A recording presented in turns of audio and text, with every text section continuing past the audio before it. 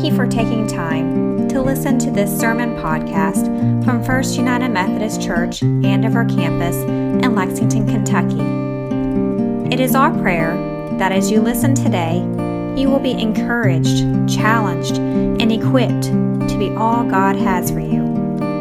We invite you to join us for worship on Sunday mornings at 11 o'clock a.m. at our Todd's Road campus near the Hamburg area of Lexington. Going to Ray and Betty's garden this week was a highlight, despite the sunburn and despite the humbling nature of it, because it was a beautiful picture of a long faithfulness to a process. I listened to Betty tell stories of Ray's father and the blackberry bushes, stories of, well, we planted these things ages ago, and then we planted these, and we've just done the work. And here's this kind of background behind these beans and this story, and I got to watch them be part of cultivating life. A lot of scripture is full of agrarian pictures, right, of people doing gardening or farming. We're fairly disconnected from these. I grew up on a hog farm for work, but I was pretty much a city boy, but the people around me could grow stuff. I have never been successful. These metaphors and images in Scripture don't resonate as much for me because I can't bring forth 30-fold bounty from seeds.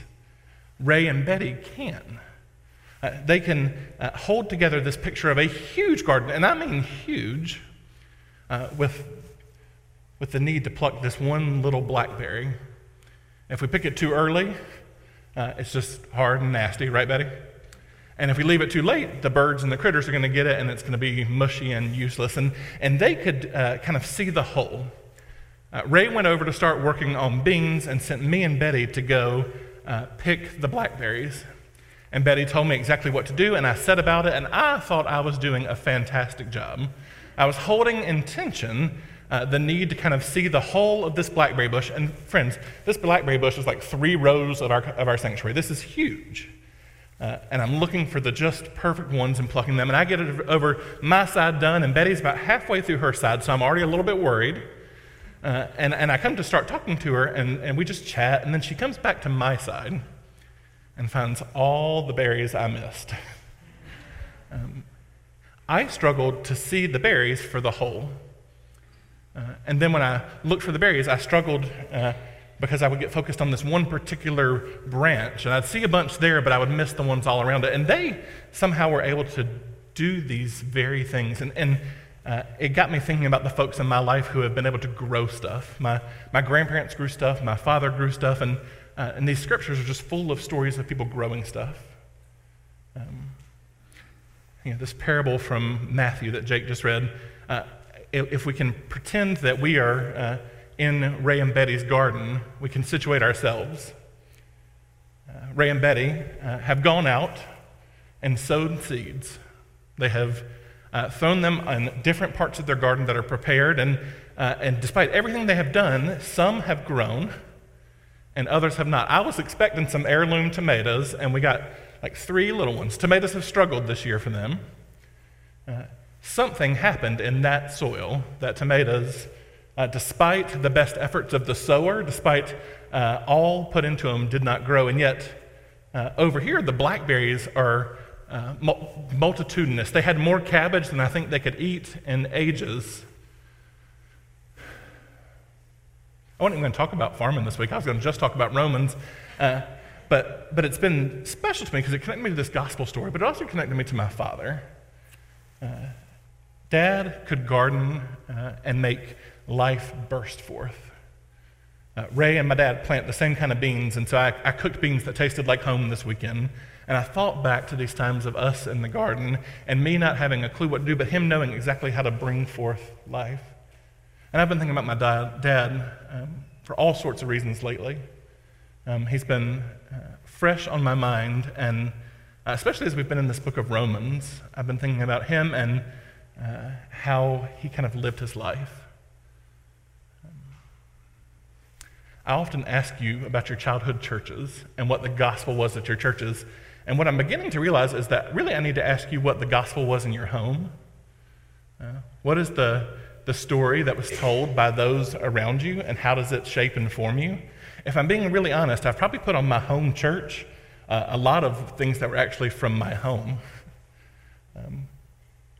I had Pastor Ray Holtzclaw and Sid Huggins and David and Carol Gehring, and if I'm being totally honest, I don't remember a single sermon they preached. Youth, this is not permission to check out completely yet, but I don't remember ever a sermon that has now stuck with me where I can be like, David preached X, Y, or Z. But I remember lots of things that my mother and father said or did, and how they shaped my understanding of the gospel. Mom was definitely a gospel woman. Jesus loves us. Jesus came for us. Praise be to God. Not very showy with her faith, but that was kind of her gospel story. I'm realizing the older I get and the more I think about theology, how much my father has shaped me. Dad's gospel was very much a reading of Paul that can happen too often. I am a wretched sinner. I can't believe God would love me. What do I need to do to make sure God does love me? And this shaped and formed him for most of his life, and in turn shaped and formed me for most of my life. Dad would pray harder and pray longer. He would memorize more scriptures and read more books, because he always came back to, I am such a mess. I know what I want to do, and I don't get it right. And this was most of our life. If I could just pray more, if I could help with the youth group more Sundays, if I could do more things to serve, if I could cook more meals for the United Methodist women, if I could do X, Y, or Z, I'd feel better about the state of my soul. That deeply shaped me and formed me in ways that I'm only fully unpacking at this stage in life.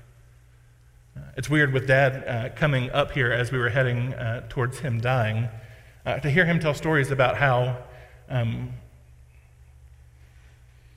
distant God felt in the midst of some of the times I thought he was doing the most Christian things.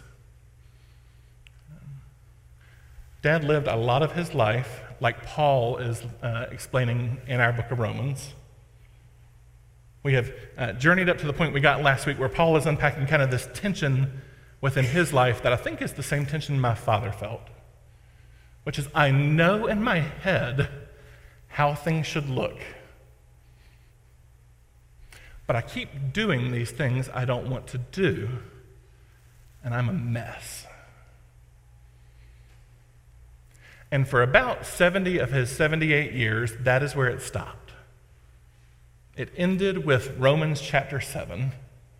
I know what I want to do, but I do the things I don't want to do.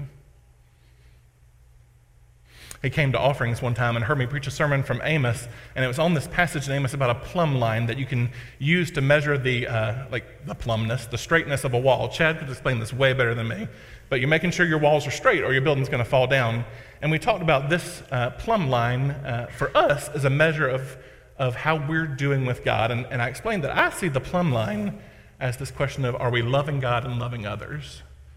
And from that day forward, Dad and I began this conversation of grace and of freedom and forgiveness in Christ. And it's humbling and frightening to be the son talking to your father about the love of Jesus and trying to help the Spirit set him free. But in the last few years of his life, he understood that though sin was around and though he did things he didn't want to, he did have something. He had the promises of our passage this week. Darren read to us from Romans chapter 8, and it's a long passage, and we can just take one sentence and we can sit down, and I promise you I'm going to sit down really soon because it's this simple. Therefore, there is no condemnation for those who are in Christ Jesus. All week I've wanted to make this more complicated and give you like the 3 steps to finding no condemnation. I've wanted to make it things you need to go do, but all that does is reinforce this thing my father's struggled with our whole life, that we can ever go do anything to find ourselves in Christ. Instead, we simply do what Paul has been saying the whole time, which is we believe. We believe that the same God who brought forth life for Abraham and Sarah, the same God who went to the cross for us, loves us enough to die for us. That same God's power rose him from the dead to defeat sin and death and set us free. Last week, Paul talked about his mind, the reason, and he talked about the appetites, his body, but he didn't talk about the spirit. But this week in this passage, he says there's no condemnation for those in Christ Jesus, because the same Spirit that raised Christ from the dead will give you a new body. Nowhere in there does it say, hey, Holly, you got to read more books. I'm not saying, Holly, you got to read more books. We should all read more books. Nowhere does it say, hey, Shan, you should pray more. Nowhere does it say, hey, Mac, you should do X, Y, or Z. It doesn't say anything. Instead, it says, the Holy Spirit will do this for you. And friends, there is freedom in the Holy Spirit. We talked a little bit last week about scriptural holiness and the marks of someone whose life is being transformed in Christ. And friends, these marks, we talked about growing in love of God and neighbor, growing in the practice of the spiritual disciplines, in mercy and justice and stewardship, of bearing the fruits of the Spirit, of being invitational and multiplying your faith. These things, when we find ourselves in Christ with no condemnation, are beautiful, beautiful means of grace. But if we're stuck back here with, I am messed up and doing the things I don't want to, and we use these as tools to try to get God's love or earn something from God, they are an anchor that will drown us. Friends, there is no condemnation for those in Christ Jesus. Just as Abraham simply had to believe, so too do we. And then we can lean on the promises that the Spirit will come upon us and offer us a new body, that our lives will be transformed by the Spirit and through the Spirit, and there is nothing we could earn it, nothing we could do, no means we could use to make it happen. There's no condemnation for those who are in Christ. Amen? Amen. Let's pray. God, often we make it too complicated. And we could stand here and talk for another 10 minutes about this, but set us free. Help us find freedom in you, that the fear and the worry and the striving could be pushed aside, and that in you we might find peace and rest. Lord, we're often quick to condemn ourselves. Would your Spirit testify to our spirit that we are your beloved children and set free from that condemnation? Lord, will you free us from works where we seek to earn your love, and instead set us free to experience your means of grace that we might love you even more? Lord, even in these very moments as we prepare to come to your table, would you begin to lavish us in grace in ways that we cannot even fully understand, that you might do your work of setting us free, that we might grow in love of you and love of our neighbor, and that we might go forth and bear witness to your faithfulness. We pray all this in the name of the one who did save us, our Lord and Savior, Jesus Christ, and by the power of your Holy Spirit. Amen. Amen.